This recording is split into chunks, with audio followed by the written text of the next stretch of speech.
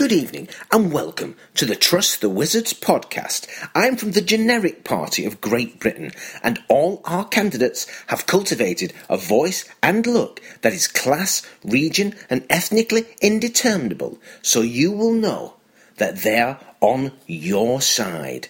Now I know that you, the great British public, can only hold a few ideas in your head at one time, so my party have condensed our manifesto into 5 easy-to-understand sound bites. Here they are.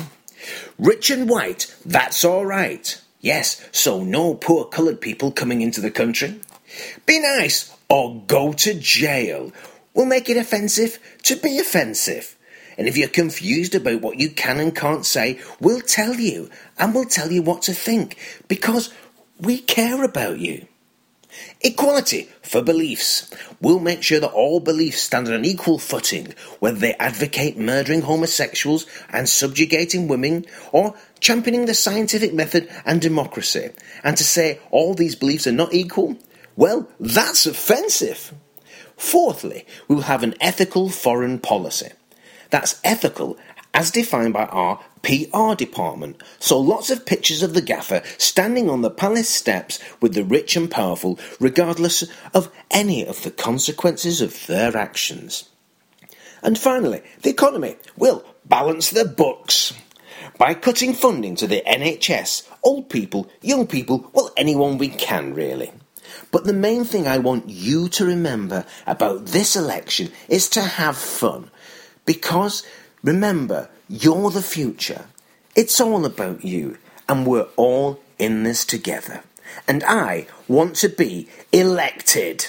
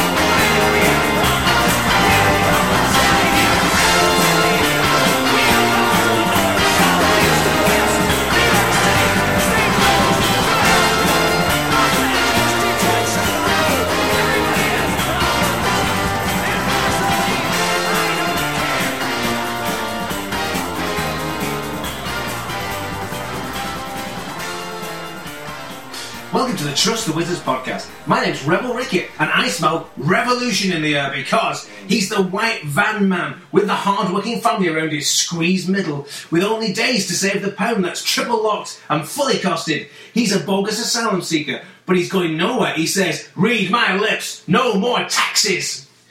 It's Mr. Kicker of Owls. Hell yeah. And he's the old guard in a broad church with two left wings. He's too lazy to join the Workers' Party. He's the red under the bed with the fat greedy bankers looking to sort out his fat cat friends in the city. But worst of all, he's Sans Culottes. He's Sharif Garbanzo. Out of the people. We're in the UK and it's May 2015, so it can only be the general election. It's politics pod. Political blah. It's a festival. I'm so excited. It's a festival of democracy that's got us all on the edge of our pluralist seats. Hey. So we're celebrating in this podcast by exploring political and protest. By the way, is it political or protest songs? We don't know. Finding the best, the most relevant, the most current, and the ones with the best tunes. Yeah. In 1847, Karl Marx published the Communist Manifesto and declared, "Working men of all nations unite. We have nothing to lose but our chains." Then, in 1859, the introduction to a critique of political economy, Marx elaborated. He explained that capitalism was a dynamic system of human organisation that could free humanity from wants and create a world where people's basic needs were satisfied and humans would organise themselves on communist principles.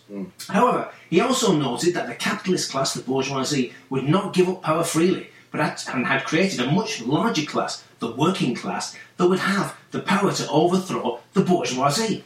But how would this happen? Well, capitalism in its nature is prone to crises, and during one of these crises, the working class will become conscious of its own power and seize power.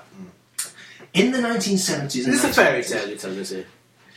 Well, it did turn a little like that, yes. But in the 1970s and 1980s, Marxism was very popular in Britain, and capitalism had been in crisis since 1973, and the miners had twice brought the government down. And by 1983, many sensed that the next miners' strike would be the event that would be the big one, and a catalyst for all the working class to revolt, and would lead into the overthrow of the capitalist state and the ascent of the working class to the road to socialism and ultimately communism. No more so than the Socialist Worker Party, where they saw that they were to galvanise the workers was to promote a band with the inspirational words playing the people's music, soul music. The Redskins, Yes. For it is they. who were that band, would walk like the Clash and sing like Diana Ross and would lead the working class into this historic battle. Here they are in 1984, urging us to keep on keeping on.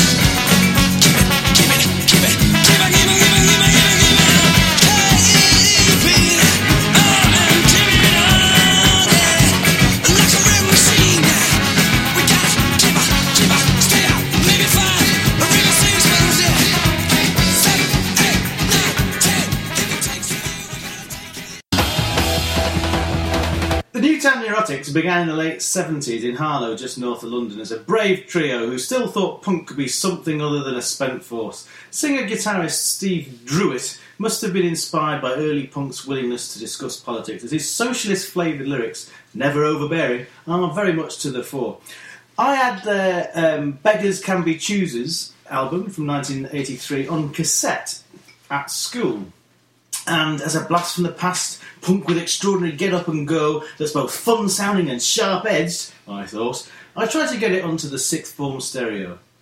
Occasionally successful, I'd try to sound all knowledgeable by pointing out that Druitt's social commentary was at its best in his version of the members' solitary confinement, redone with a clever twist as living with unemployment.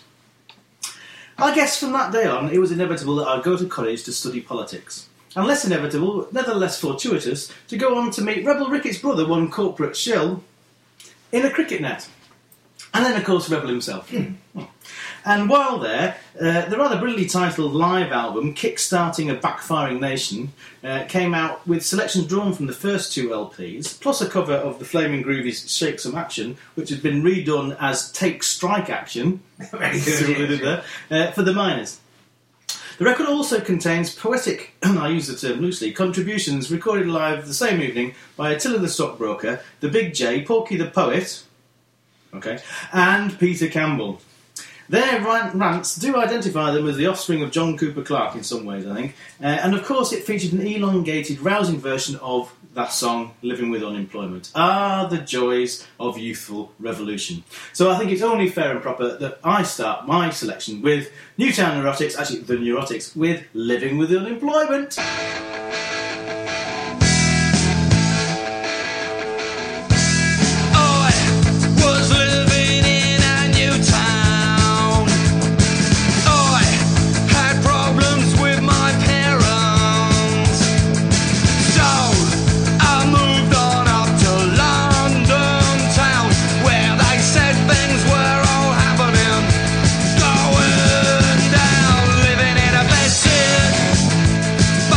True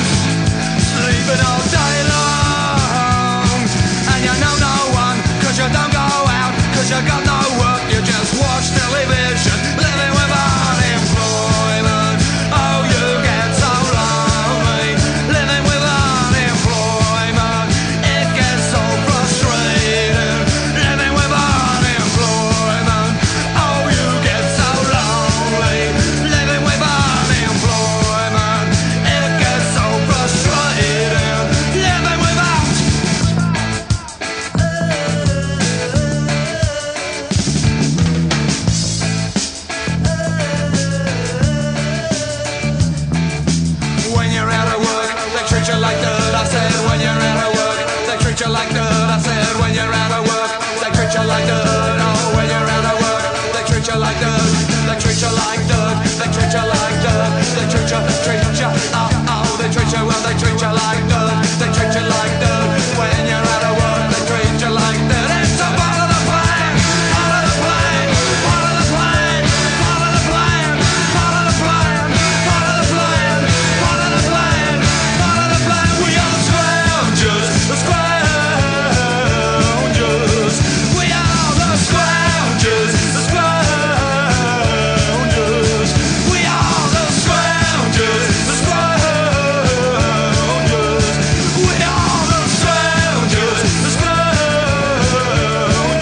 Living without employment.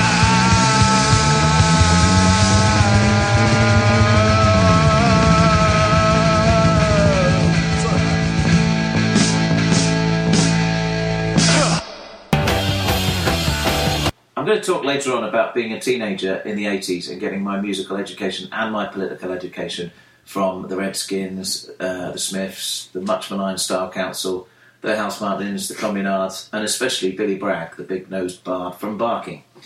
Another political voice from the same town were McCarthy. They made 3 albums between 1987 and 1990. I only actually owned one of those, the middle one, The Enraged Will Inherit the Earth. And my favourite song on there was called An Address to the Better Off.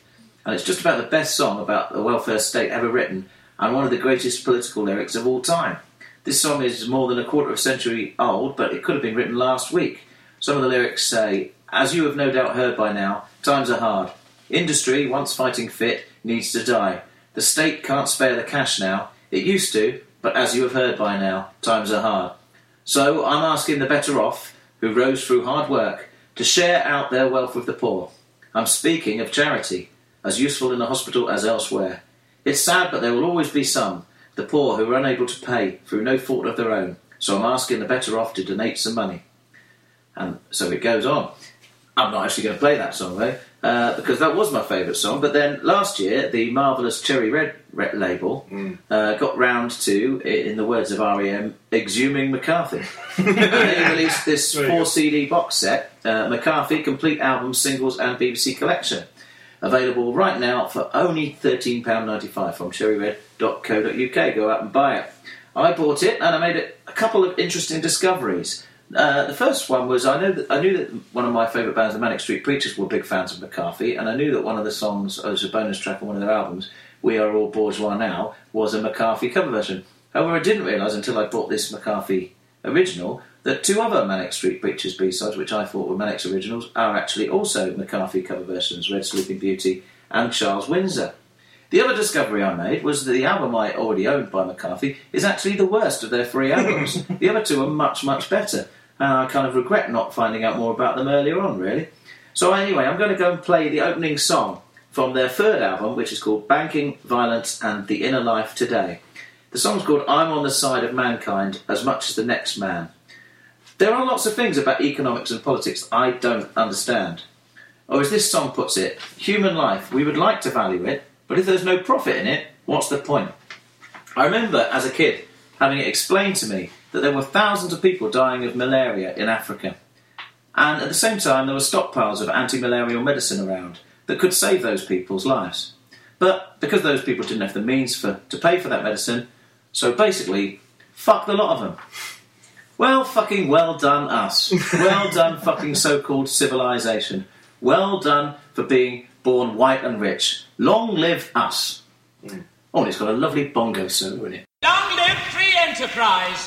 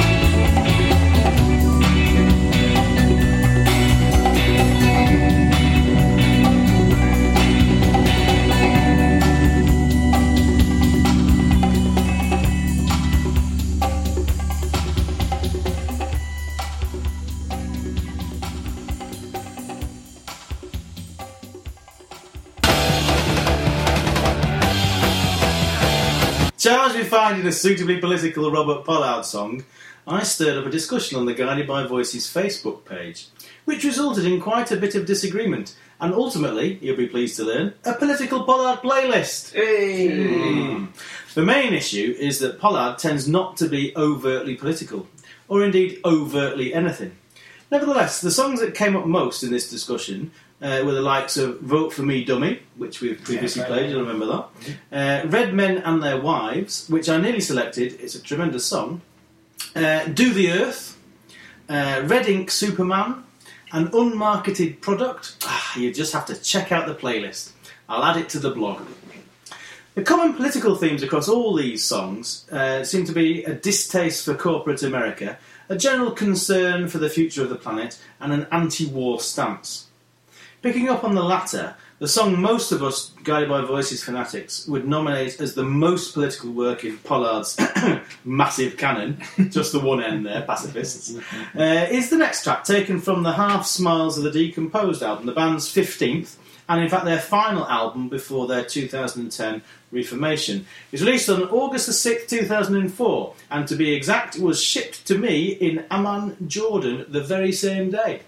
One of the best songs on the album is the one we're going to play, which is called Sing For Your Meat, and it starts, I think, with a lyric that's probably the most political Pollard has ever written. It also contains lines like, and 21 is the legal age to kill yourself slowly, but 18 is the legal age to die.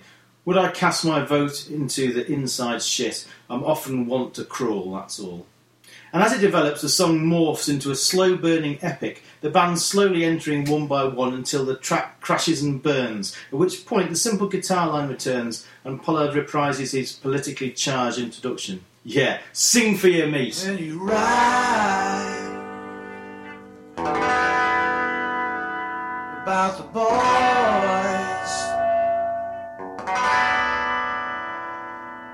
under friendly fire, dress them up in suits and seek her to kill. Freedom of the will,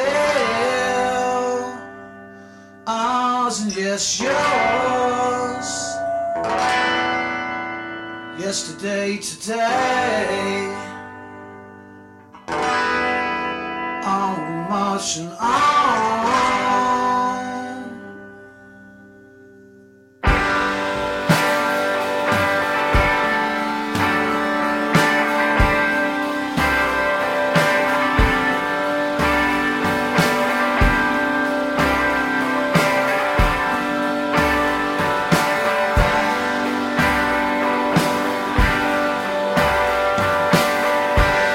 Chameleon, don't paint your skin.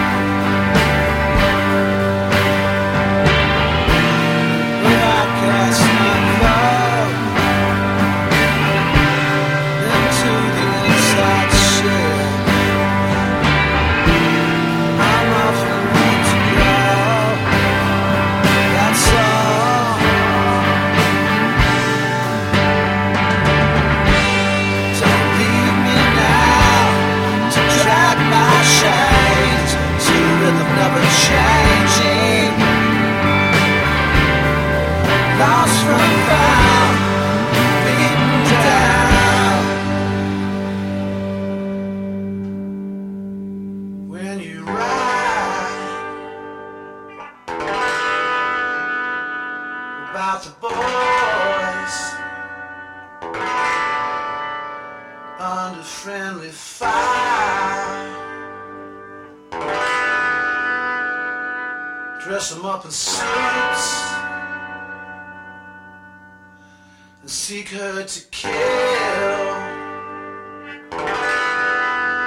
Freedom of the will, ours and yes, yours. Yesterday, today, on marching on.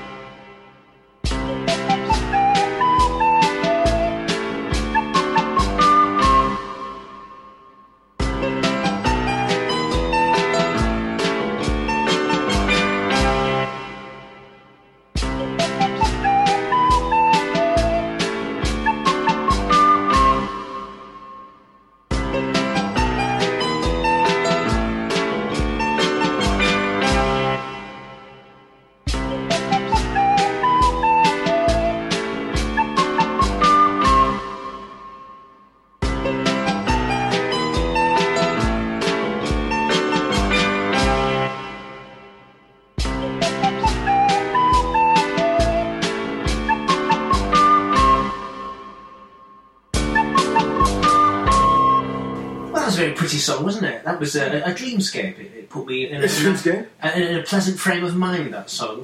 Fucking hell, it's the first time I've heard this. We got some sort of rule, have we, about this is the mystery song, this, right? No. The mystery song that nobody's supposed to listen to. No. And everybody listened to except me. Because no. What a fool I am! What a fool you are! Because nobody ever said you weren't supposed to listen to it. What how can it be You a made mystery? up the rule. We said it was a mystery. Yeah. We didn't say it was barred. No. We said it was a mystery, so it's I never said you couldn't listen to it.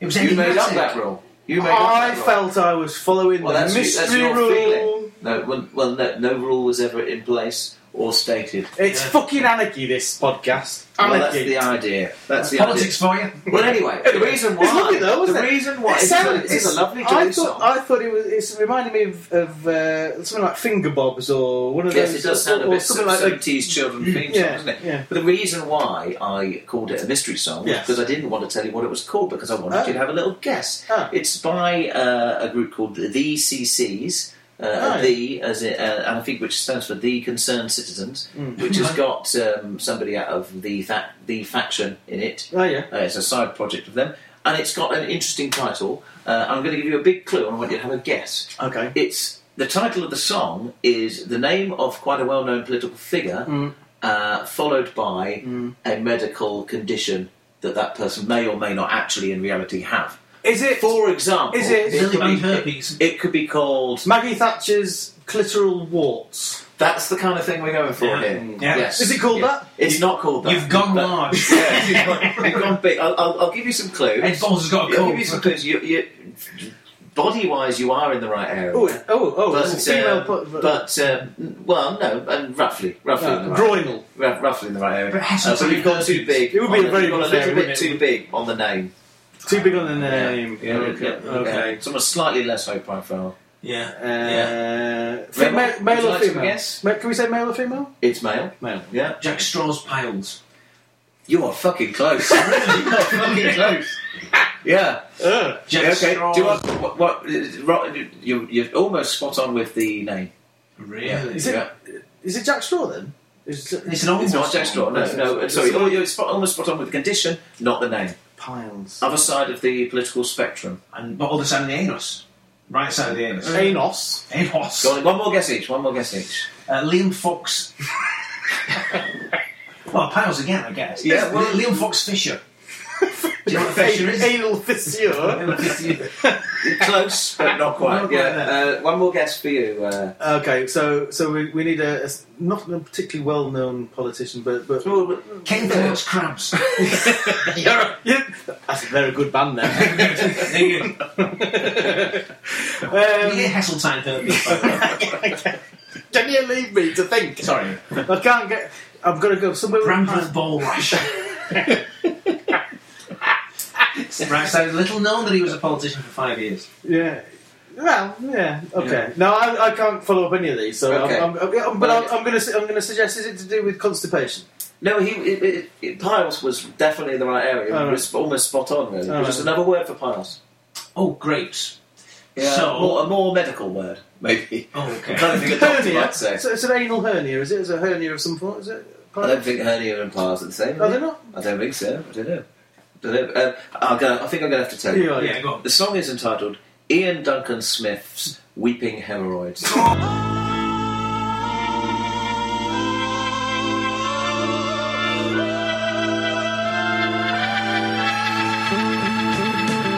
I bought this album you have in your hand there, Rebel Ricketts, which is Contenders by Easterhouse, the same year as the Neurotics 12-inch that I've previously shown you, which is 1986, came out in 1986, which is, frankly, nearly 30 years ago. Jesus Christ, that's depressing. Admittedly, unlike the gorgeous Neurotics one, I still play this one, and I play it regularly. Indeed, I've worn out that LP. If you look at the vinyl, it's not in great condition, and I have, in fact, bought a CD version of it subsequently. Easterhouse were this rather dour Mancunian band, dominated by the Perry brothers, vocalist Andy and guitarist Ivor. They formed in Manchester and first came to prominence after being championed by The Smiths. well, Morrissey particularly, yeah, and made convincing accommodations between music and politics. The band clearly deeply affected, as I was, by the betrayal of the working class by the Labour movement, which I think is never more true than now. There are many powerful political statements on this record, but my favourite then and now, and the one that still has the potential to bring tears to my eyes, is the Leninist politics of Get Back to Russia. The importance of this song for me has changed over time. I'm no longer a Marxist, though I may well have been. And it really is the closing refrain of England made me and here I'll stay. England made me, let England deal with me, that makes this song the first on my list when I think of a political song. This is a song for revolutions. Revolutions everywhere.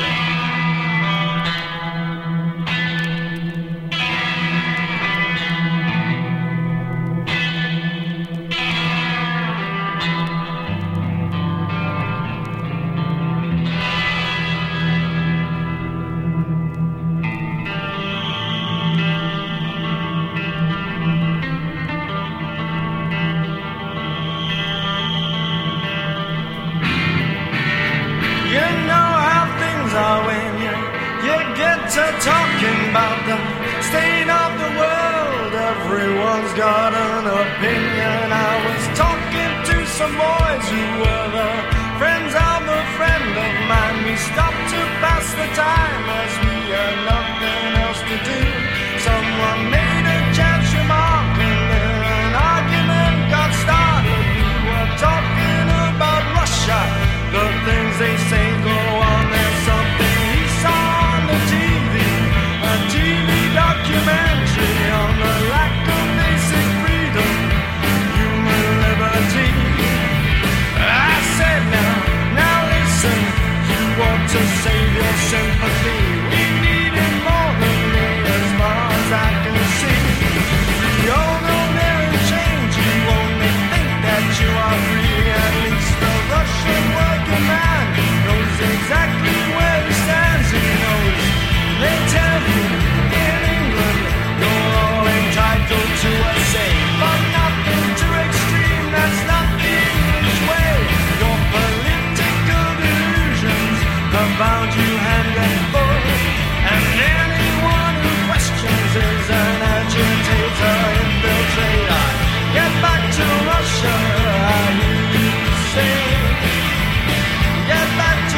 Russia, but there ain't no way. Still it would be nice. Leningrad spring must be a pretty sight. Sit down by the Volga, all that cool blue water. I said now listen, nobody tells it like it is. Don't believe that things were always just like this. There have been very different times before the Labour Party line, when those who sit upon your backs did not have such an easy ride. We were not satisfied, our anger could not be denied. To soothe our discontent, we got a voice in Parliament. Representatives to tell you that the class who buy and sell expect that you should do your duty. Die for king and country. You've got the Labour Party, a patriotic party.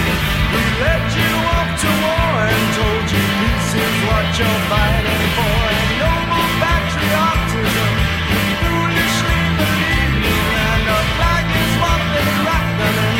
No one to gave their lives. And after it was over and they counted up the spoils of war, and let you have the welfare state, a pension when you reach old age. Talked about equality, a stake in this society, and sold you down the line. What's more, they sold you down the line. And I say, they tell you in England, you're all entitled to a say, but nothing too extreme, that's not the English way. Get back to Russia, I hear you say. I get back to Russia, but there ain't no way. Still it would be nice. Leningrad in spring must be a pretty sight. And to sit down by the Volga, all that cool blue water.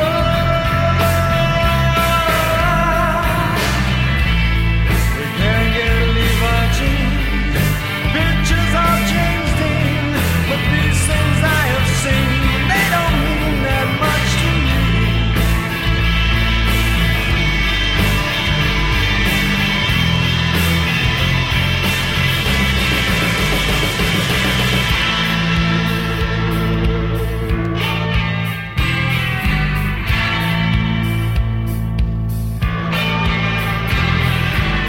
They tell you in England you're all entitled to a say, but nothing too extreme, that's not the English way. Your political illusions have bound you hand and foot, and anyone who questions is an agitator, infiltrator. Get back to Russia, you say. Get back to Russia, but there ain't no way. England made me, here I stay. England made me, England deal with me. Get back to Russia, you say. Get back to Russia, but there ain't no way. England made me, here I stay. England made me, England deal with me. England made me, here I stay. England made me, England deal with me. England made me, here I stay.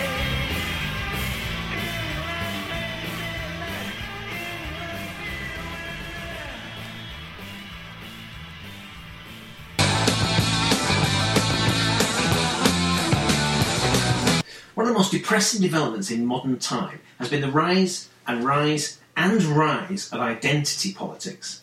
Let me tell you a story. I once had an hour-long debate, nay argument, with someone about abortion. I was quite clear I'm in favour of abortion on principle and believe the technical debate about the number of months at which a pregnancy can be terminated, whilst the dilemma was a smokescreen put forward by people who were ideologically against abortion as a principle. But we couldn't agree. She stated that although she could see my point of view, her point was that if she was pregnant right now, she would not have an abortion.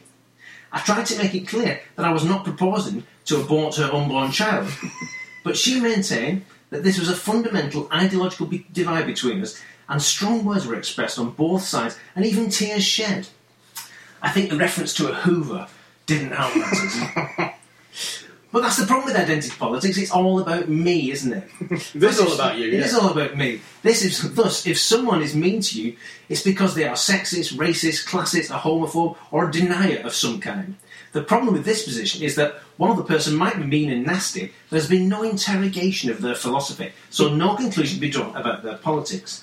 In addition, it allows all arguments to be reduced to a crass name-calling when we need a real debate more than ever. Here's Kendrick Lamar exploring this theme and urging us not to become prisoner of some identity or other and declaring, fuck your ethnicity. Gather round. I'm glad everybody came out tonight. As we stand on our neighborhood corner, know that this fire that's burning represents the passion you have. Listen. Keisha, Tammy, come up front. I recognize all of you. Every creed and color. With that being said, fuck your ethnicity. You understand that? We're gonna talk about a lot of shit that concerns you. Everybody throw your hands Only you. up high. If you don't give a fuck, throw your hands up high. Throw your hands up high.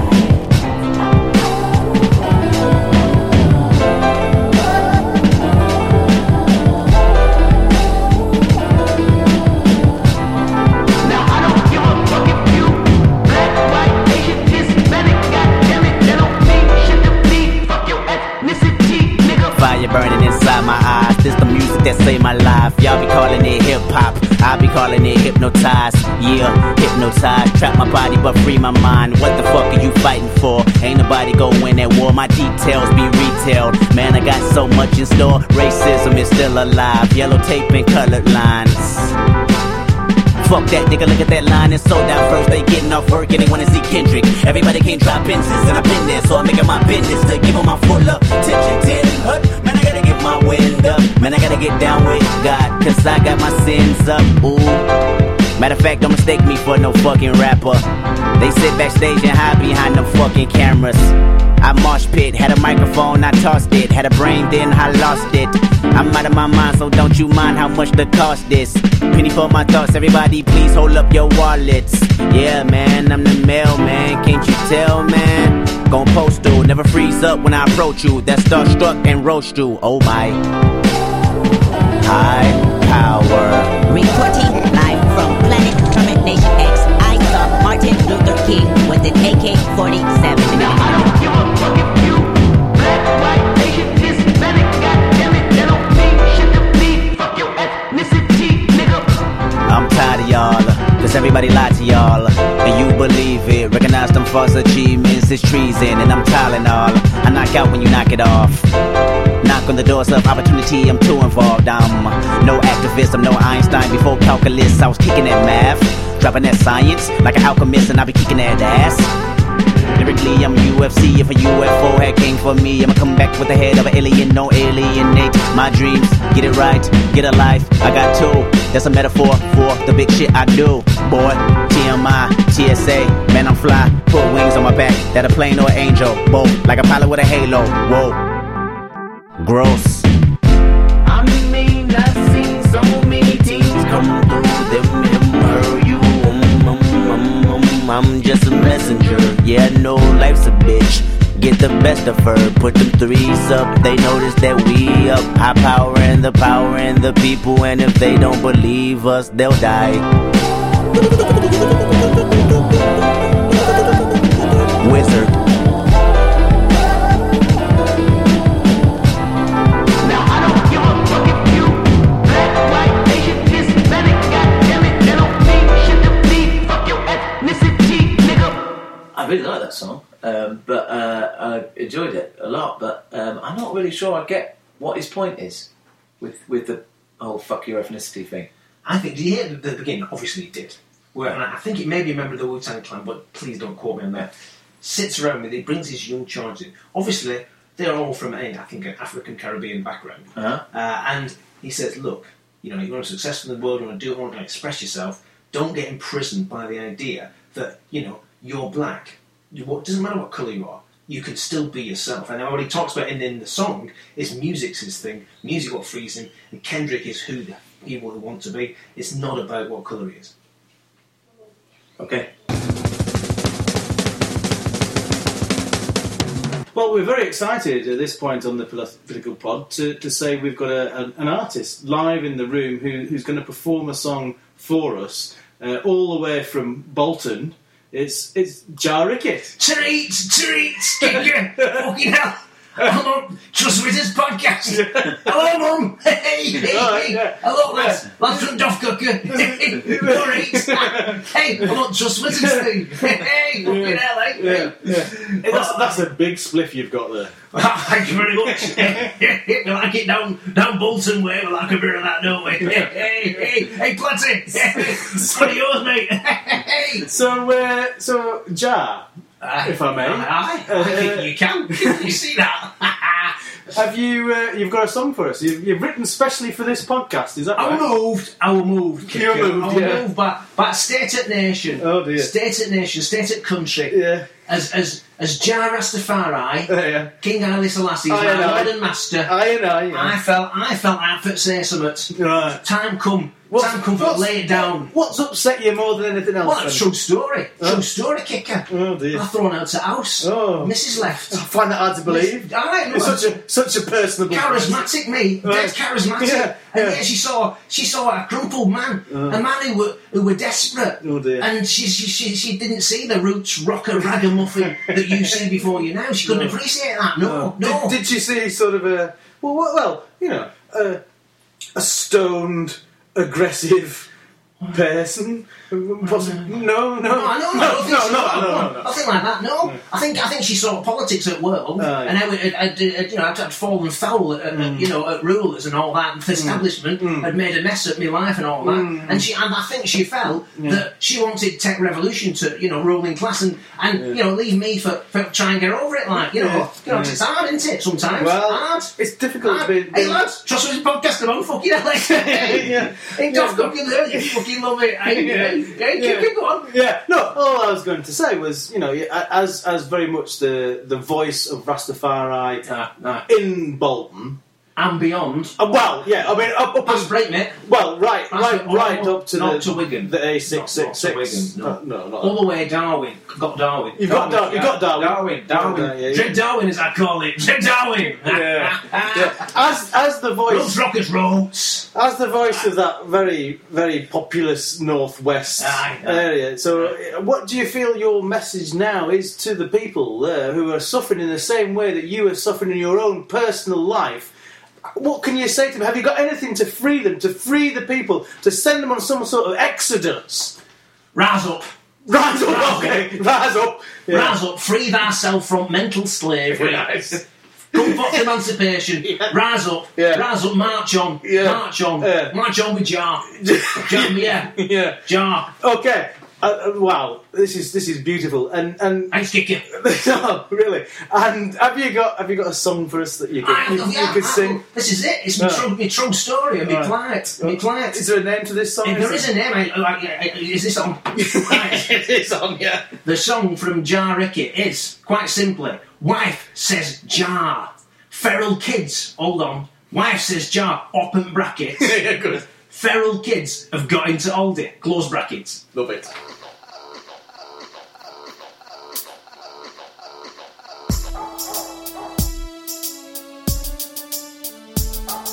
Hey up, let me tell me about the tale of war. Left Jar Rickett with nowhere to go, overcrowded and cold with wife and brutal landlord both feated. But we was showed, bugger off says he, there's plenty more like you. Wife says Jar, with this we won't put. He may be skint, but he can't treat us like muck. Well, apparently he can, gives us a section 21, and before we know it, we're moving on. Down to the council for a choice-based let, but there's bugger all housing, their assets are swept. We looked in the windows in the local rag, but it didn't take long for the spirits to say, come across some ovals with a price extortionate, but time's running out for us less fortunate. They're down to the social bit of help with the rent. There's a cupboard, a room, off comes 13%. Wife says, jar up with this, it won't put. We may be skint, but he can't treat us like one. Well, apparently can. Says the pantry's one too. Let's take 20% off the rent for you. I'm no sponger, got a job that he told me. The role's object, keep feral kids out of Aldi. The wife's no slouch, and up the hockey she steps, cleaning urine at the local vet. It's all casual contracts, and minimum wage. 0 hours, 1 up from slaves. Wife says, jar up, with this we won't put. We may be skint, but he can't treat us like mum. Well, apparently they can, and it's gonna get worse. Deficit reduction, gotta tighten the purse. Wife says, jar, what happened to our liberation? And all Bob's dreams of emancipation. This life of ours become alienation. It's leaving me sick with frustration. I feel myself sinking into desperation. I says, wife, keep it simple, don't look at me. I keep feral kids out of Aldi. I keep feral kids out of Woeful. Wife says, jar, where's the spirit and fight? Where's the optimism? What's the choice? I says, choice is clear and multiple. A dodgy box with hundreds of channels on. She says, where's the hope? I need the hope, you see. I says, hope? Hospital? Is that BBC Three? She said, you're hopeless. And off she went, her and the kids, to her mother's in Gwent. So you see, the die's been cast. We need change and we need it fast. But leave me now, there's a place I needs to be. Feral kids, I've got into Aldi. Feral kids, feral kids. Feral kids, I've got into Aldi.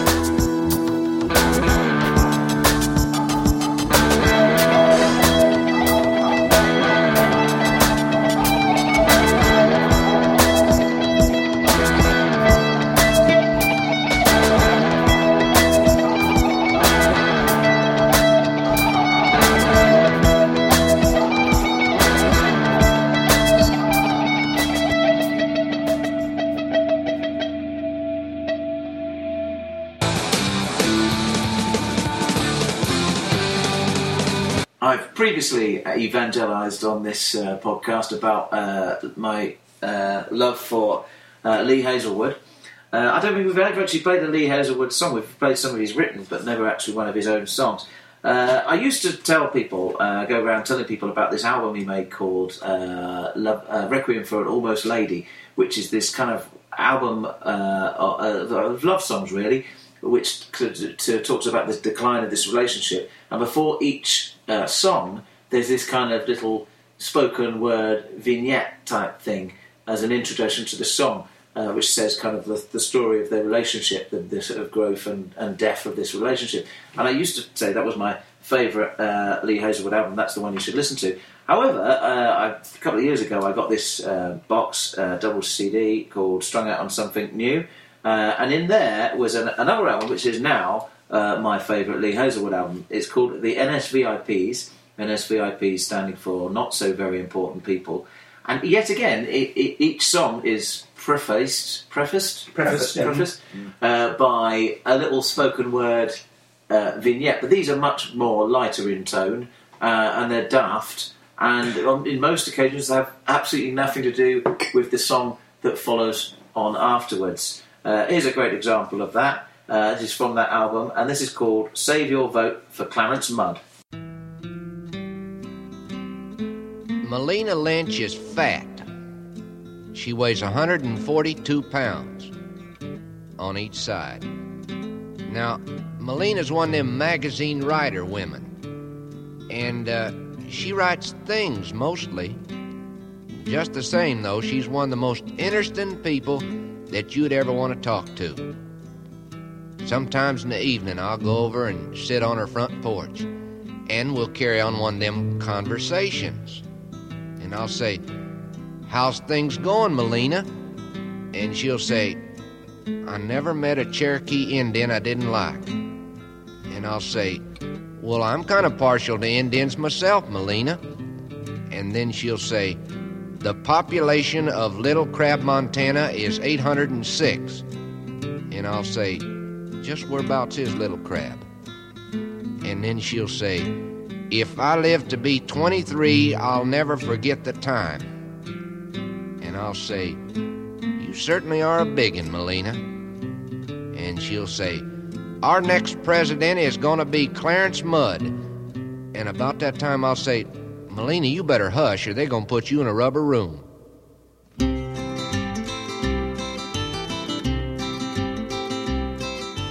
I won't vote for Rockefeller. I won't vote for Rockefeller. I won't vote for Rockefeller, though everything may be fine. Anybody's daddy leaving that much money can't be no friend of mine. Can't be no friend of mine. I won't vote for LBJ. I won't vote for LBJ. I won't vote for LBJ, though everything may be fine. Anybody that pulls little dog's ears can't be no friend of mine. Can't be no friend of mine. I won't vote for Richard Nixon. I won't vote for Richard Nixon. I won't vote for Richard Nixon, though everything may be fine. Anybody that's a natural-born loser can't be no friend of mine. Can't be no friend of mine. I won't vote for Goldie Water. I won't vote for Goldie Water. I won't vote for Goldie Water, though everything may be fine. Anybody that owns Arizona can't be no friend of mine. Can't be no friend of mine. I saved my vote for Clarence Mudd. Saved my vote for Clarence Mudd. I saved my vote for Clarence Mudd, and everything will be fine. Clarence Mudd, he ain't nobody, but he's a friend of mine. Yeah, he's a friend of mine.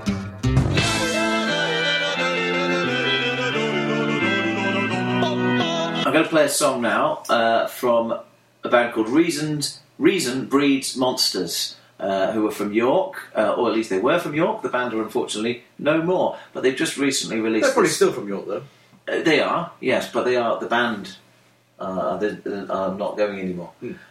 So where would the band be at this point? So they don't exist. Where would they not exist? Would they not exist in York? The band are not existing in York. Or anywhere else. Yeah, it's an existential problem, isn't it? Yes, it is. Yeah. That's for the philosophy pod. Yes. Well, I look forward to that one. You can get this EP for reasonbreedsmonsters.bandcamp.com. It's a name your price download. I got a message from Ben from the band. Formerly from the band. Ben, formerly from the band, who wrote the lyrics, and he said, I'm going to briefly explain what we wanted to say with this song. The song is about quantitative easing, which is a mind-blowing case of hiding something socially and politically massive behind a tedious technical term. Now, I might have mentioned, this is Chorizo talking here, not Ben, I might have mentioned before on the pod how I don't really know much about economics, and this guy does, so I'm going to just read what he says. Okay? We're in the middle of an economic and political catastrophe. The cause of the catastrophe is inequality. Society is stunningly divided. The world is the richest it has ever been, but all the wealth is concentrated at the top. So overall, we don't have enough money to buy the goods that we produce. We were greedy for more gadgets and toys, so in the 1980s we started to borrow money to buy them.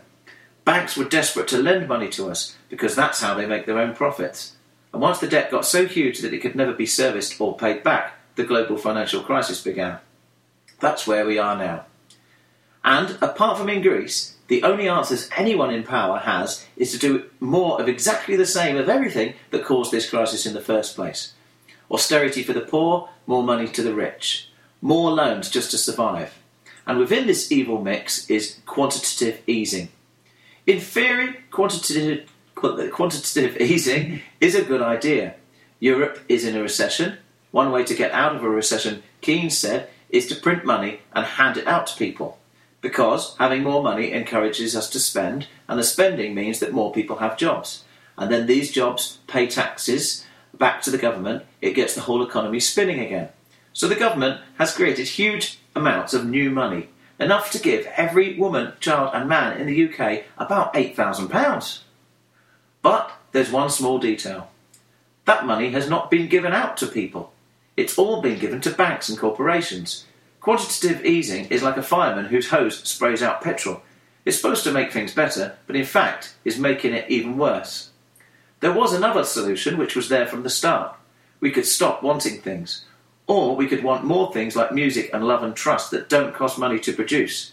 The question is whether we can start doing this before we wreck the biosphere, the source and sum of everything that life consists in. The last line of this song refers to the last line of A Canticle for Leibowitz, which gives a shark's eye perspective on a post-nuclear wasteland. We're preparing our own wasteland, with weapons that are slower working, but even more fatal than nukes. Whether we give the money to the banks or to people, the only solution we can think of is to keep consuming. And if we can't take out loans, then make the goods more cheaply in places where people are paid little or nothing, and then screw the environment hauling them around the world to Primark and Walmart. So that is why the song is called Keep Eating.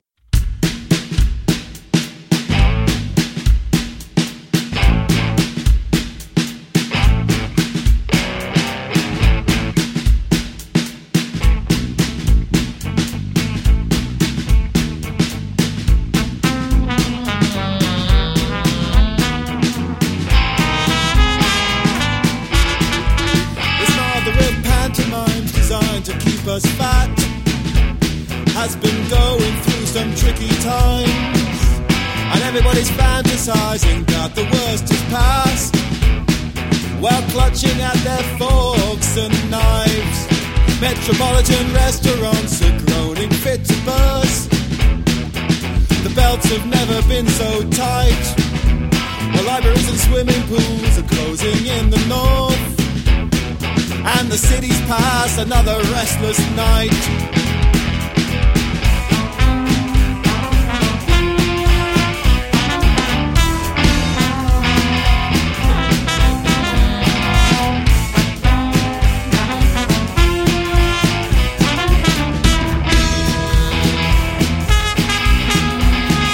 Journalists are sticking to their scripts, that we've got to live with leaner times, and the poor man is a burden on the rich.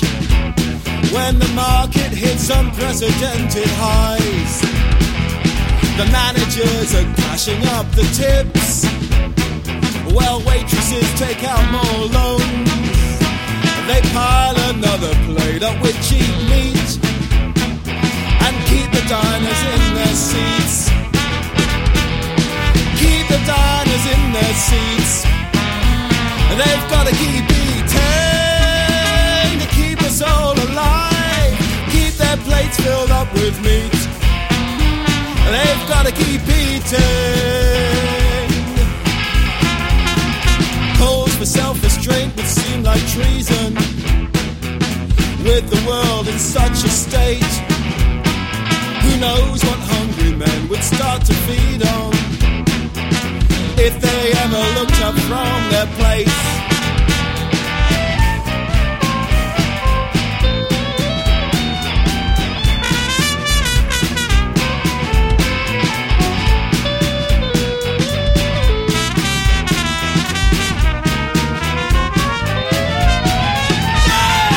Keep the diners in their seats. They've got to keep eating to keep us all alive. Keep their plates filled up with meat. They've got to keep eating.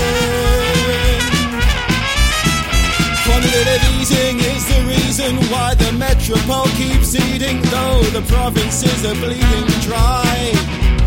Buying back the bonds by printing money is one way to keep things running, but it's going to give out by and by.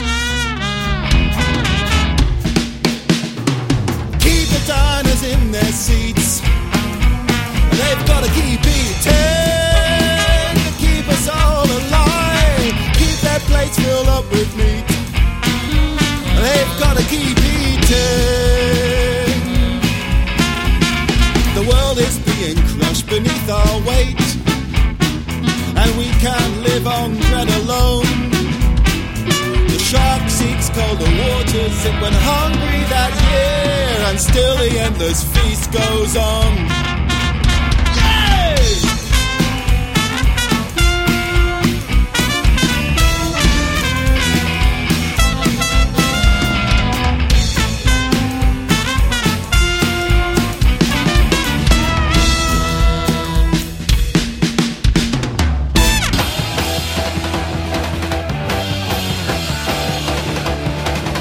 I've always hated nationalism. I associated it with hateful, violent racists and felt that it was a device to get poor people to fight rich people's wars. However, I do get excited about the England football team and cricket team and any athlete who pulls on a Team GB vest at any sporting occasion. So it surprised me that Outrunning, a song that came on that I thought was right-wing propaganda, reduced me to tears. It was a song called Ragged Old Flag. And when you think about it, what is a flag? Is it an expression of our shared belief in a set of ideas and principles? Well, they could be good or bad principles. How's this? We agree the principles, then we can raise the flagpole, right? So, are we going for these principles, right? Freedom of speech, freedom of expression, freedom of movement and beliefs, equality of opportunity, meritocracy, democracy, the separation of state and church, the respect for the scientific method, the rule of law and trial by jury. I don't know, let's call it liberty, fraternity, equality. When the American flag was used to justify war across the Southeast Asia, Vietnam as most people call it, Johnny Cash was moved to reflect on his relationship with America's ragged old flag. I walked through a county courthouse square. On a park bench, an old man was sitting there. I said, "Your old courthouse is kind of run down." He said, "No, it'll do for our little town." I said, "Your old flagpole is leaned a little bit, and that's a ragged old flag you got hanging on it." He said, "Have a seat," and I sat down. "Is this the first time you've been to our little town?" I said, "I think it is." He said, "I don't like to brag, but we're kind of proud of that ragged old flag. You see, we got a little hole in that flag there when Washington took it across the Delaware. And it got powder burned the night that Francis Scott Key sat watching it write and say, 'Can you see?' And it got a bad rip in New Orleans with Pakenham and Jackson tugging at its seams.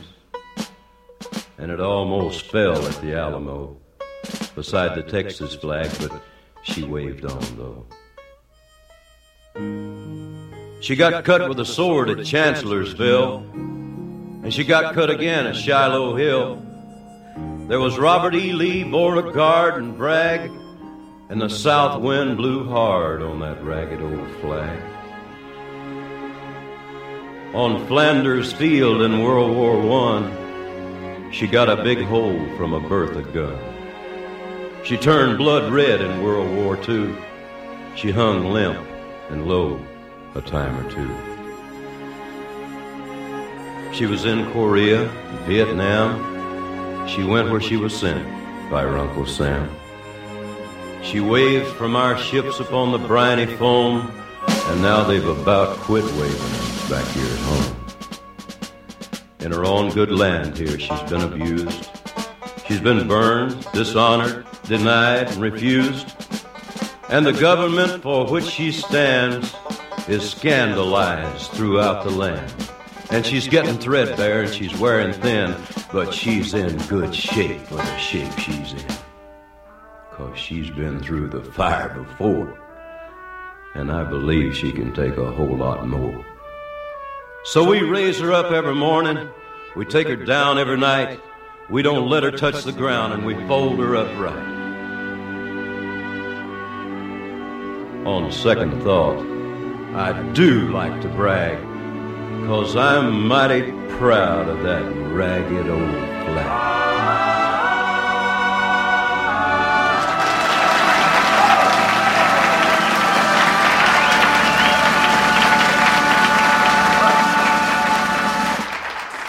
Now, that's an interesting choice.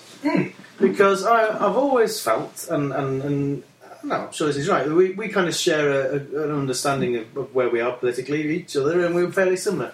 And yet, I really don't like that song. That song reeks of nationalism to me.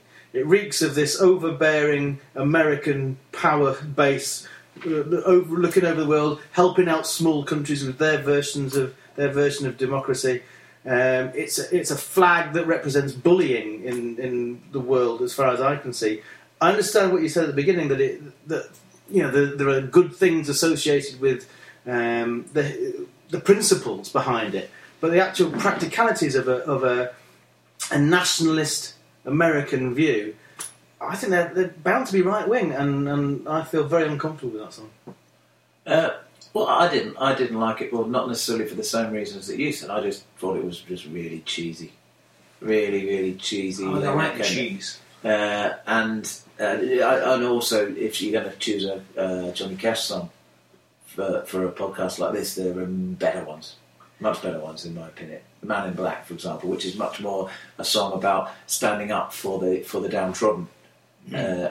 Which Johnny Cash was a complicated man politically as well, so he can sing The Man in Black, and he can also sing a song like that one because he wasn't. But what I'm interested in really, I mean, we can all agree on whether we like the song or not. I mean, that's fine. But I want to know if I'm missing something. Am I reading it wrong? The problem you have that Johnny Cash can only sing about one flag.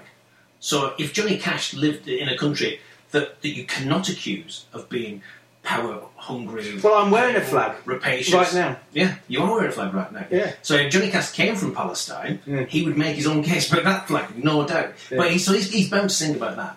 And again, when you take America down to its founding principles, the founding fathers, and let's face it, they've got a much more liberal constitution than us, and so that's what the flag represents. Isn't that where the heart of the country is? Yes, of course, politics will pull it hither and thither and abuse it, as he says in the song.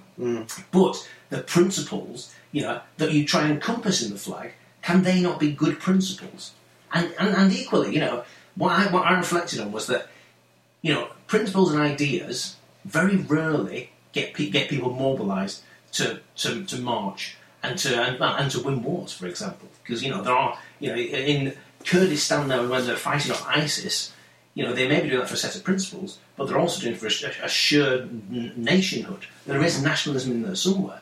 So I'm thinking maybe we can ultimately lose nationalism, although I am an internationalist, but also principles can be embodied in something on a higher plane than just, in our own political sector, because in a way, all the ideas get debated in Parliament and in politics, and actually, the ultimate principles, should stand somewhere else. So, I mean, is this the same argument that Billy Bragg came out with a number of years ago about trying to reclaim the Union Jack as being not a nationalist, let's say fascist symbol? I mean, is that what this is all about? It's like saying, well, the Stars and Stripes, yes, okay, they've been hoisted over a number of countries that we could probably go on and list. Right. Where you don't agree with, and let's face it, the Union Jack. It's worse. God, it's worse. It's even worse. But I couldn't imagine thinking this song about the Union Jack being a fantastic. Imagine if there was a political movement you could actually join in this country that embodied. And I think those principles. Actually, I would, if I was in a country that embodied those, and I felt I had an ownership of those. But does it anymore? Well, it doesn't.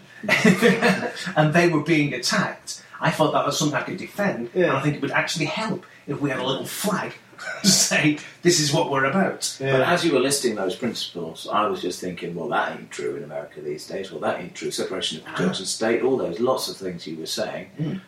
That flag doesn't mean that anymore, does it? Yeah. Does it? Was that the point of the battered flag? Does, well, yeah, but I think that's the metaphor, isn't it? It's saying the founding principles of the, human beings, politicians, power brokers, whoever, will abuse, will mistreat that, will use it for their own ends.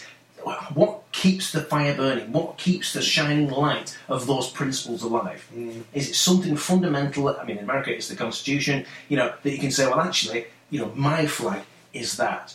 Now, I think probably in our countries that we don't have a constitution like that, although we have some of those principles. So I think it's more difficult. I think actually you could say that get the right flag and the right principles, and I'd be happy to hoist it. I think they need a new one. We definitely need a new flag. We need a new flag. We need a new flag. Well, we need a new flag, and they need a new flag. And I'm suggesting a bare bottom. Yes, true. I'm right with you there. You mean a bear's bottom or a bear's bottom? Is that on the principle that the Bill Hicks joke, where he said on the flags, he hated nationalism so much. He said, "You know what they should have on the flag? Your mum and dad fucking," because you'd never look at it ever again. A 54-song, 3-disc box set of Tom Waits rarities, unreleased tracks and brand new compositions called Orphans, Brawlers, and Bastards was released in November 2006. I'm sure you remember it well. The 3 discs were subdivided relating to their content. Brawlers featured Waits' more upbeat rock and blues songs. Brawlers had his ballads and love songs. And Bastards, songs that fit into neither category, included a number of spoken word tracks. Orphans also continued Waits' newfound interest in politics with the song Road to Peace, a song about the Israeli-Palestinian conflict. The Palestinian cause is one very close to my heart and one that makes me more angry more often than any other. It also seems to have the potency to cause a Tom Waits forum furore, which isn't an easy thing to say, where participants couldn't decide if this song that you're about to hear was balanced or not. And they were all wrong. It shouldn't be balanced. It's not an even fight. Road to Peace is not the kind of song Waits usually sings, though the album before also contained an anti-war song called The Day After Tomorrow. Do you remember that? Yeah. This one is angrier. In an interview I read in The Guardian at the time, it quoted him as saying, can you do a Tom Waits voice, actually? Would you like to do it? Oh, yes. I was pushed off. It started with a line I've written to people one day. Can I just stop you there? We can't actually hear that. Yeah, it's got Timothy Armstrong. I'm going to dub. I'll dub over. I just imagine that noise in the background. So he says, I was pissed off and started with a line I read in the paper one day. He studied so hard it was as if he had a future. It was about this kid who got blown up in a suicide bomb on a bus in Israel. They say God doesn't give you anything he knows you can't handle. Well, I don't know if I believe that. He'll probably get his ass kicked, the interviewer said, for the line, why are we arming the Israeli army with guns and tanks and bullets? Tom Waits nods. Maybe, but we are. That's just a fact. I guess at any time, anyone from outside a situation voices an opinion, it's going to be, who the fuck are you? Don't matter what side you're on, but this song ain't about taking sides. It's an indictment of both sides. I tried to be as equitable as possible. The places and the incidents referred to in the song are all real, and the names of the people are too. He's well aware, he says, of the risk of making a song carry that kind of weight. I don't really know what a song like that can achieve, but I was compelled to write it, he says. I don't know if any genuine, meaningful change could ever result from a song. It's kind of like throwing peanuts at a gorilla. Something that would almost certainly get you shot if you threw them at an Israeli soldier, no matter how young you were.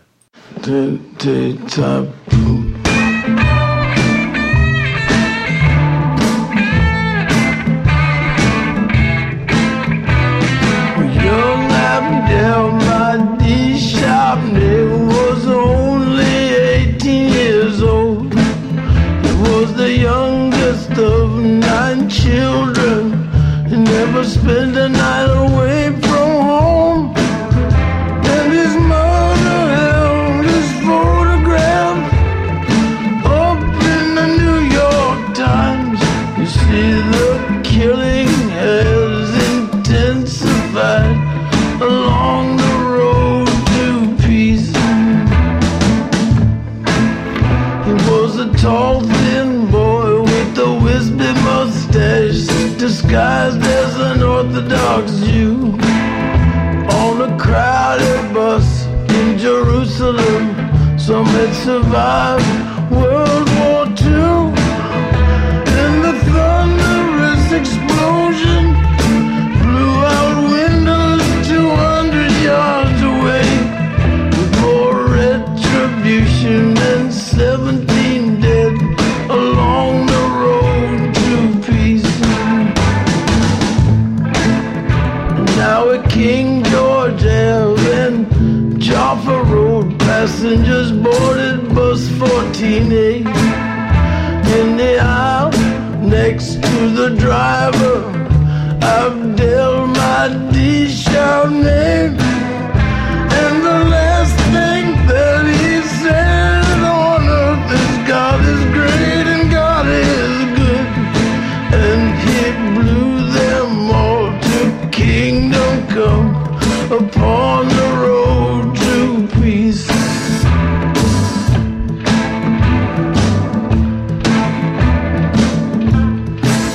Now in response to this, another kiss of death was visited upon Yashita. Israel says is an Hamas senior militant, and Israel sent for choppers in flames engulfed his white opal, and it killed his wife and his 3-year-old child, leaving only a blackened skeleton.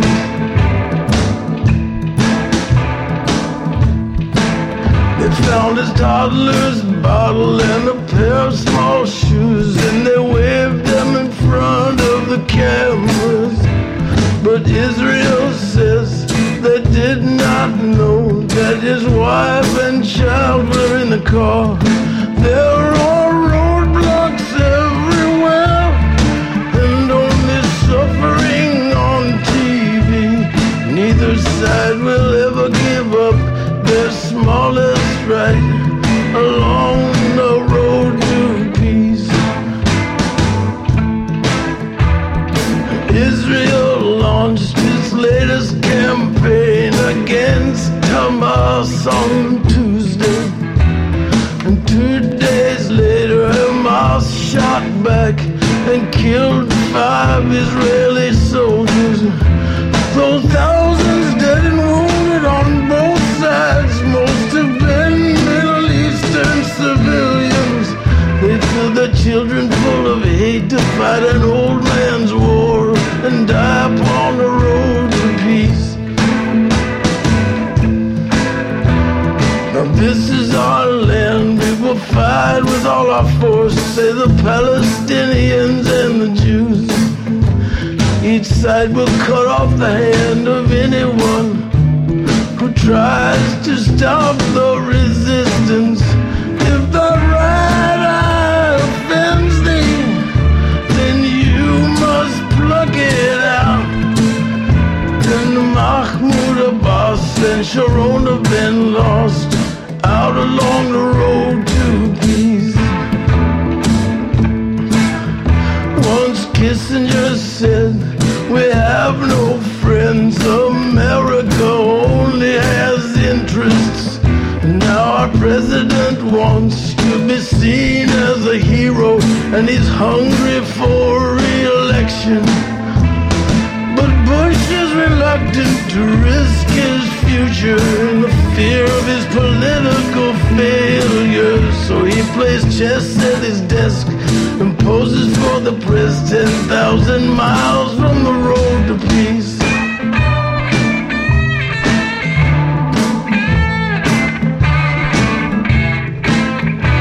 In the video that they found at the home of Abdel Mahdi Chardonnay, he held a Kalashnikov rifle and he spoke with the voice like a boy. He was an excellent student, he studied so hard, it was as if he had a future. He told his mother that he had a test that day out along the road to peace.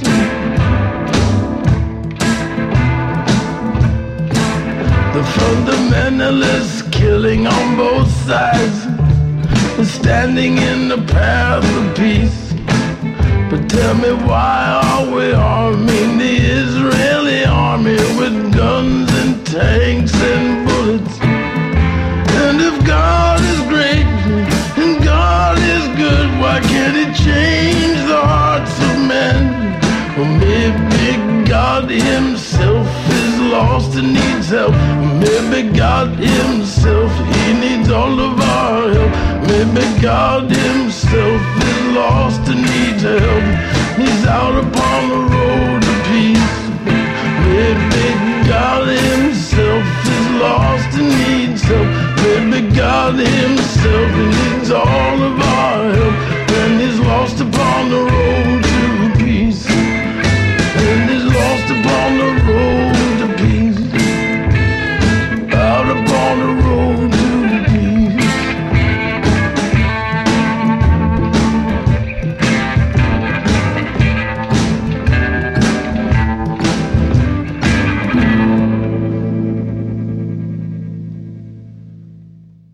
I consider myself lucky to have been a teenager in the 1980s. It was a more overtly political time, as we were endlessly told when she finally died. Thatcher was a divisive figure.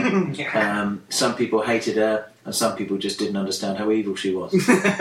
Probably like most kids and teenagers, I found the serious world of news pretty confusing back then. My mum was and still is an avid Daily Mirror reader, and I would read it too, but often finding the front pages far too confusing, so I trained my obsessive gaze on the back pages. But I do remember reading about the army horse Sefton, who was blown up by the IRA when I was about 12. And this horse was on its way to the changing of the guard, which I've been to see myself on many, many times. And Northern Ireland was on the news just about every night. And I asked my parents questions about it, and they did their best to explain. But I didn't understand what William III and Oliver Cromwell had to do with blowing up a horse. I knew I didn't like Mrs. Thatcher. I didn't really understand why.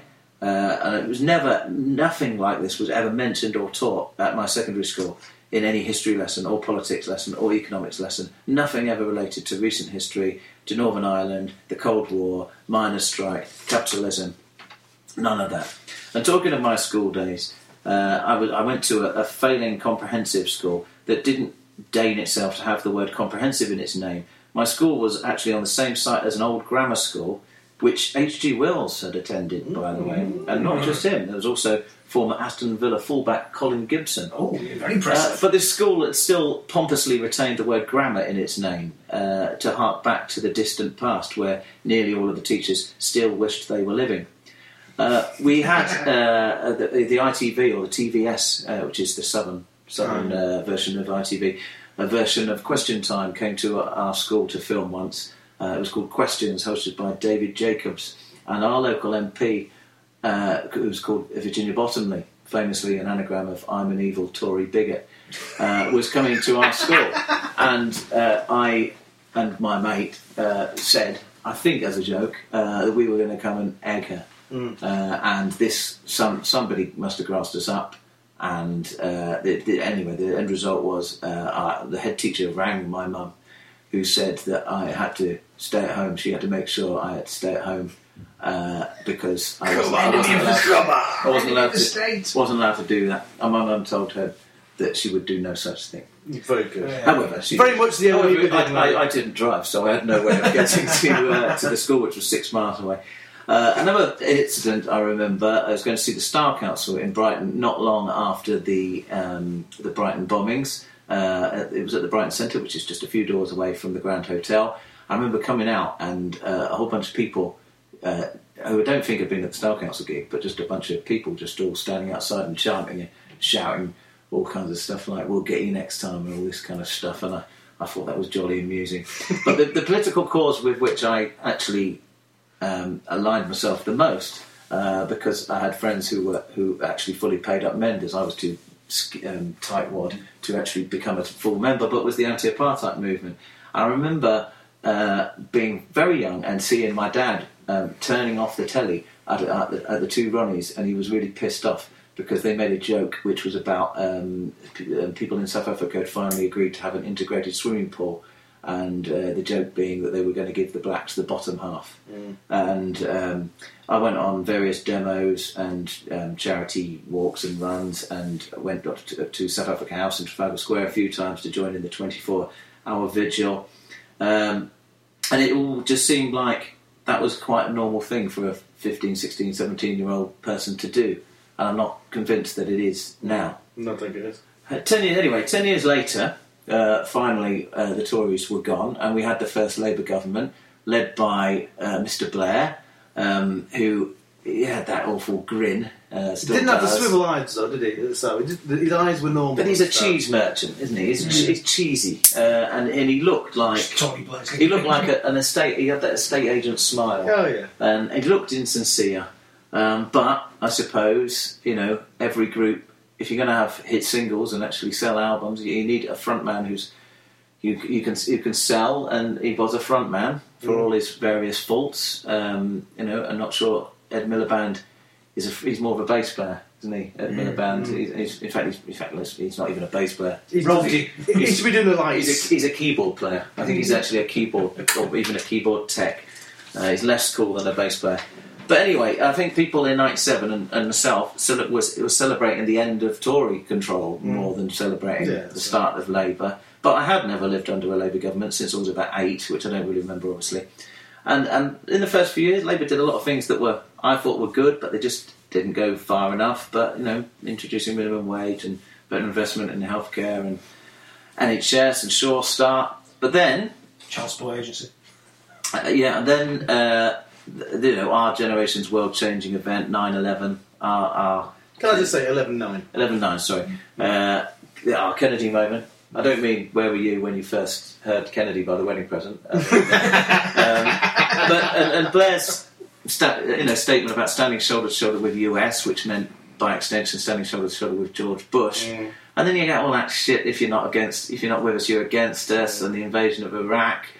And again, another thing I'm no expert on is Middle Eastern politics, but wasn't it just that kind of interference in other people's affairs that upset the murderers nutters behind 11/9 in the first place? So maybe that would have been a time for some reflection on your previous behaviour and adapting it. But no, let's not bother with that. Let's go Kenny Everett. Bomb the bastards. It's going well now, though, isn't it? Look at Iraq now.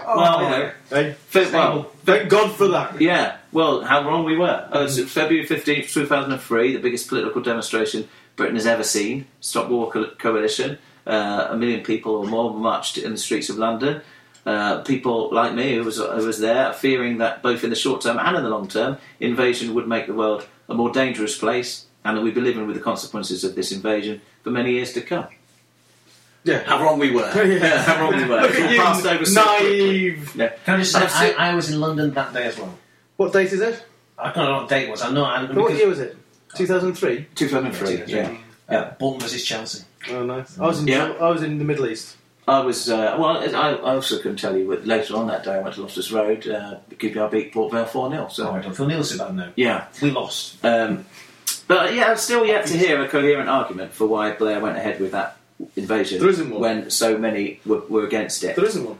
And yet, for someone who grew up in the 80s, in the age of protest, where were the anti-Iraq war protest songs?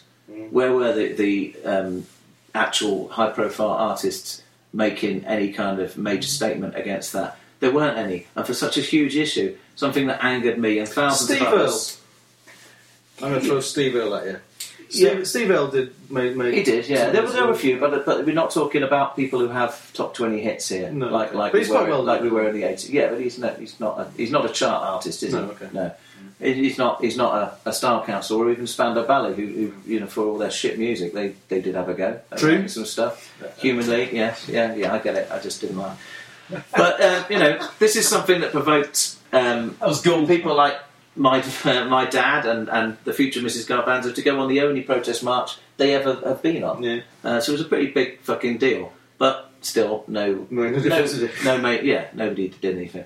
Anyway, a few years later, 2007, on the album Life With You, the Proclaimers had 2 great songs about it. The first was called The Long Haul, and it had the lyrics in it. The threat, they say, comes from countries ending in An, where the family name is Khan and they all read the Quran. The answer, they say, is to bomb them all to dust. Then in 50 years they just might be able to see things our way. We're not barbarians like we were way back when. We've learnt from history, so we just go round again. This song is off the same album. It's called Sorry, and it starts off berating some newspaper columnist, some kind of Jeremy Clarkson, Richard Littlecock, Gary Bushell, Katie Hopkins figure, professional wind-up merchant, professional cunt, spreading their hateful fascist agenda. And then the song ends up seemingly to turn up to Blair himself and trying to get him to acknowledge his mistake and apologise for the bloodshed he's responsible for. Blair and others, like his bullshitter-in-chief Alistair Campbell, are war criminals whose lives make them personally responsible for thousands of civilian deaths, and they should never be allowed to forget that. The papers like to go on about people like, people who kill kids and things like that, as if these are the most evil bastards around. And obviously they are evil bastards. And yet, mainstream figures of politics who advocate war in foreign lands and drone bombings and just killing people willy-nilly, they're all right. Vote for them. Don't.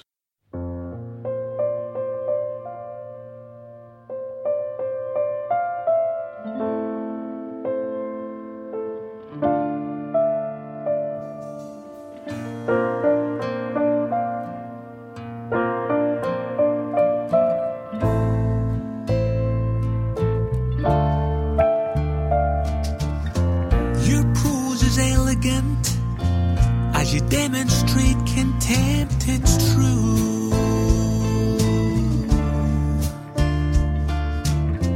And the targets you attack mostly deserve a whack from you.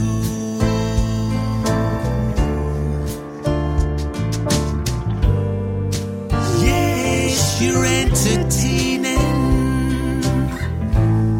You fill up the page,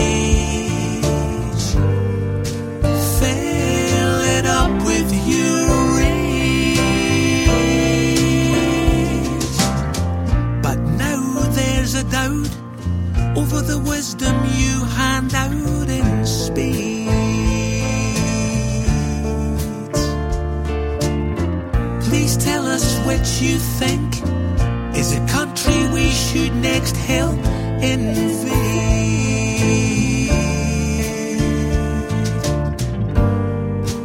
What a bloody carnage you cheered us into,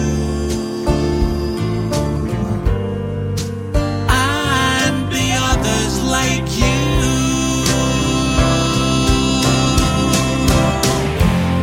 Who never wore a uniform, unless it was a uniform of a school or youth organisation. But we're watching others do what they would never do, holds a sad fascination.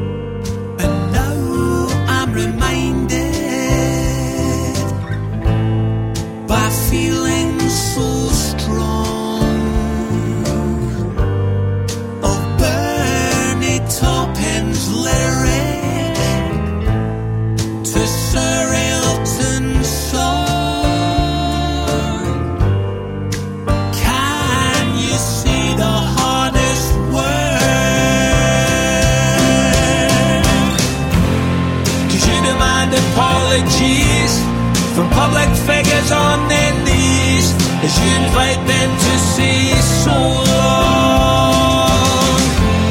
So let's hear your rendition of words of contrition for getting it so wrong.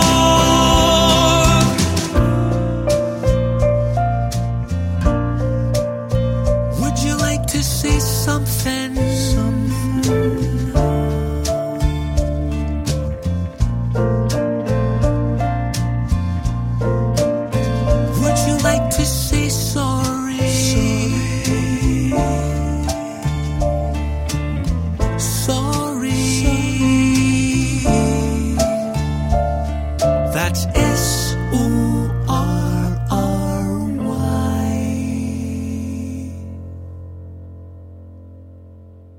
Okay, I was trying to make a case for the best political song ever made. Right.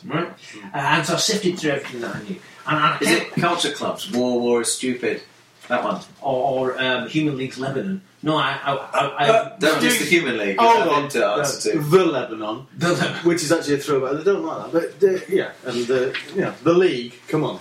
Okay, fair enough. Or What the World Needs Now is a Great Big Melting Pot. Oh, yeah. It's Which isn't bad. That's a good tune, man. Ebony and Ivory. No, I went against that one as well. I actually went for this one.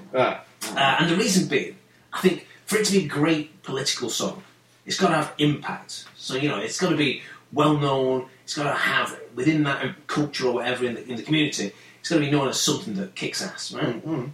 Secondly, I think for it to be a really good political song, I mean, I went to see the Subhumans, and everyone who went to see the Subhumans seemed to have dyed black clothes, big spiky hair, and dogs on strings. They were clearly on message for start. There was no great courage for the Subhumans to sing the songs that they sung about killing Maggie Thatcher, etc., etc.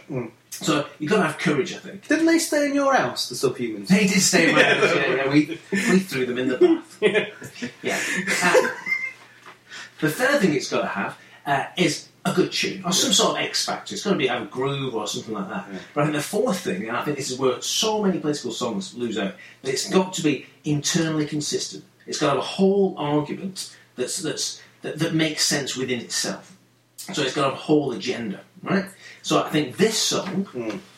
Can I just say, that's a very big book you're threatening to read from. Thank you very much. It's Dorian Lynskey's 33 Revolutions per Minute. I have mentioned it before, and I will try and read them, because I did try and sort of sum up why this is so fantastic, and I couldn't get close to it. Obviously Dorian Lynskey, who I was reading with, had these thoughts. He wrote this, firstly quoting Tony Allen, and the artiste is Fela Kuti, with his song Zombie, right? And this is interesting. You cannot see two of Fela, says Tony Allen, peering with his bloodshot eyes over his cup of tea. He was who he was, and there was no point in anyone challenging him. Allen is... Can I just say, this is quite a challenging task here to understand what you're saying. Already. Yeah. All right, okay. And then let's get to a bit more. Right, okay. Fela wanted to do everything. That fella. That fella, yeah. He was Africa's James Brown. It's Bob Marley. It's John Lennon, band leader, icon, hedonist, moralist, would-be politician, and full-time troublemaker. And when the Nigerian authorities decided he had defied them enough, they came down on him so hard that a lesser man would have cracked in two. So what was Fela all about, you say? Yeah, I am saying. What was he all about then, Robert? Well, at his base of operations just across the street from his house at 14 AAG Malta Road. That's very specific. Yeah, in a salubrious hotel courtyard, which he named Africa Shrine. Several times a week, the 20 or so members of the band, now known as Africa 70, played 6-hour nighttime shows to hundreds of revellers beneath a corrugated tin roof. Cool. The courtyard was bordered by flags of all the independent African nations, while above the T-shaped stage glowed a neon lamp of the continent. The air was constantly perfumed with marijuana smoke. Later, Fela constructed an altar containing pictures of political icons such as Nkrumah and Malcolm X, to whom he would give thanks before performances. It became a site of a quasi-mystical pilgrimage, somewhere between a nightclub and a church, with Fela the wildly charismatic priest-cum-master of ceremonies. Indeed, his peppery newspaper column was called Chief Priest Say. But... yes, okay, there had to be a but. Fela didn't sing like a chief priest, rather a sly, sexy and quick-witted ringleader, translating the humming energy of the Lagos street into vivid imagery and serpentine grooves. Friday night were Yabis night. Okay.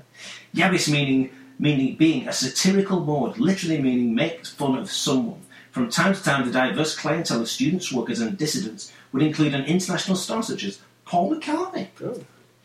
In town to record Band on the Run, or South African exile Hugh Masekela. So, what I'm saying here is that... So it's a religious thing we're talking about, isn't it? Well, political. Quasi.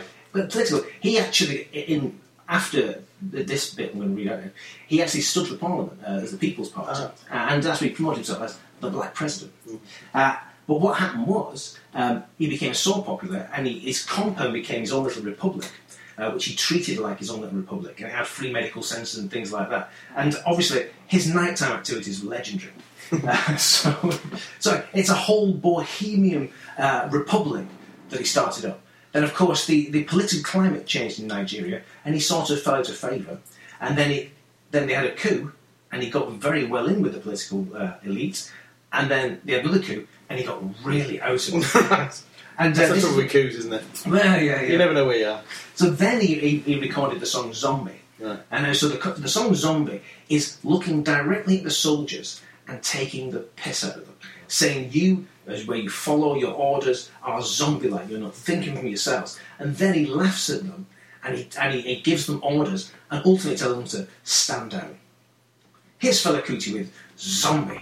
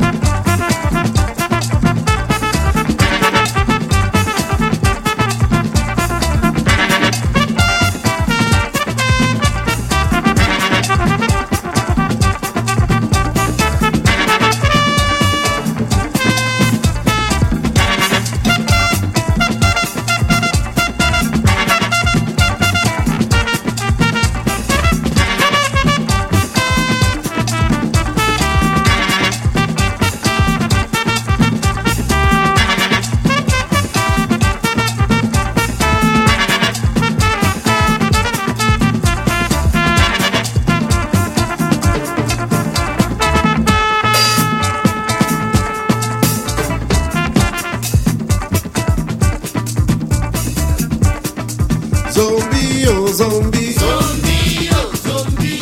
Zombie, oh zombie. Zombie, oh zombie. Zombie not go unless you tell him to go. Zombie. Zombie not go stop unless you tell him to stop. Zombie. Zombie not go turn unless you tell him to turn. Zombie. Zombie not go think unless you tell him to think. Zombie. Zombie, oh zombie. Zombie, oh zombie. Zombie, oh zombie. Zombie, oh zombie. Zombie not go unless you tell him to go. Zombie. Zombie not go stop unless you tell him to stop. Zombie. Zombie not go turn unless you tell him to turn. Zombie. Zombie not go think unless you tell him to think. Zombie. Zombie, oh zombie. Zombie, oh zombie. Zombie, oh zombie. Zombie, oh zombie. Tell him to go straight. Na joro jara joro. No break, no jam, no sense. Na joro jara joro. Tell him to go kill. Na joro jara joro. No break, no jam, no sense. Na joro jara joro. Tell him to go quench. Na joro jara joro. No break, no jam, no sense. Na joro jara joro. Go and kill. Joro jara joro. Go and die. Joro jara joro. Go and quench. Joro jara joro. Put up for the verse. Joro jara joro. Go and quench. Joro jara joro. Go and kill. Joro jara joro. Go and die. Joro jara joro. Put up for the verse. Joro jara joro. Go and die. Joro jara joro. Go and quench. Joro jara joro. Go and kill. Joro jara joro. Put up for the verse. Joro jara joro. Joro jara joro. Zombie when I want way. Joro jara joro. Zombie when I want way. Joro jara joro. Zombie when I want way. Joro jara joro. Whoa. Attention, quick march, slow march, left turn, right turn, about turn, double up, salute, open your hat, stand at ease, fall in, fall out, fall down, get ready. Attention, quick march, slow march, left turn, right turn, about turn, double up, salute, open your hat, stand at ease, fall in, fall out, halt!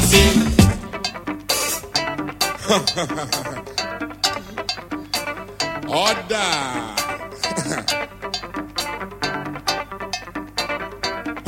Attention, quick march, slow march, left turn, right turn, back turn, double up, salute, open your hands, stand at ease, fall in, fall out, fall down, get ready. Attention, quick march, slow march, left turn, right turn, back turn, double up, salute, open your hands, stand at ease, fall in, fall out, fall down, get ready. Hot! Order! One more time, everybody.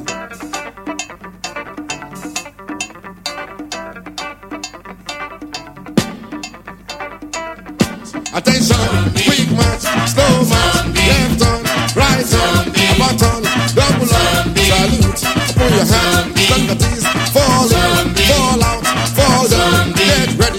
Attention, quick march, slow march, left turn, right turn, about turn, double up, salute, open your hand, stand at ease, fall in, fall out, fall down, get ready. Hot!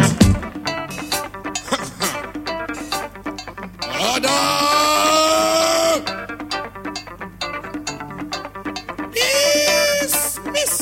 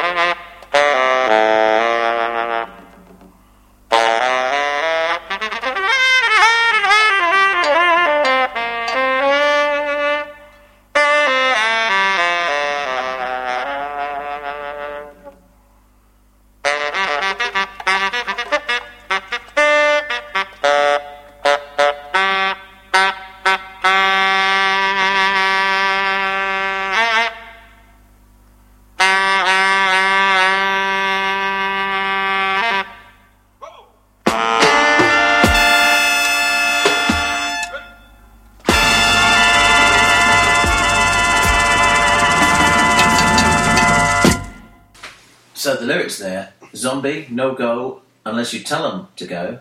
Zombie, no go stop unless you tell them to stop. Zombie, no go turn unless you tell them to turn. Zombie, no go think unless you tell them to think.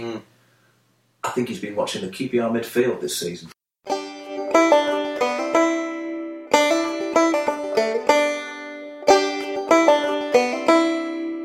That's all from the Trust the Wizards podcast tonight. It only remains for me, Rebel Ricky, to say good evening and revolution on. And from Mr. Gigabout. Revolution on, I like it, yeah. Yeah, up the workers. And from Mr. Sharito Garbanzo. La lucha continua. Rise up, listener, rise up.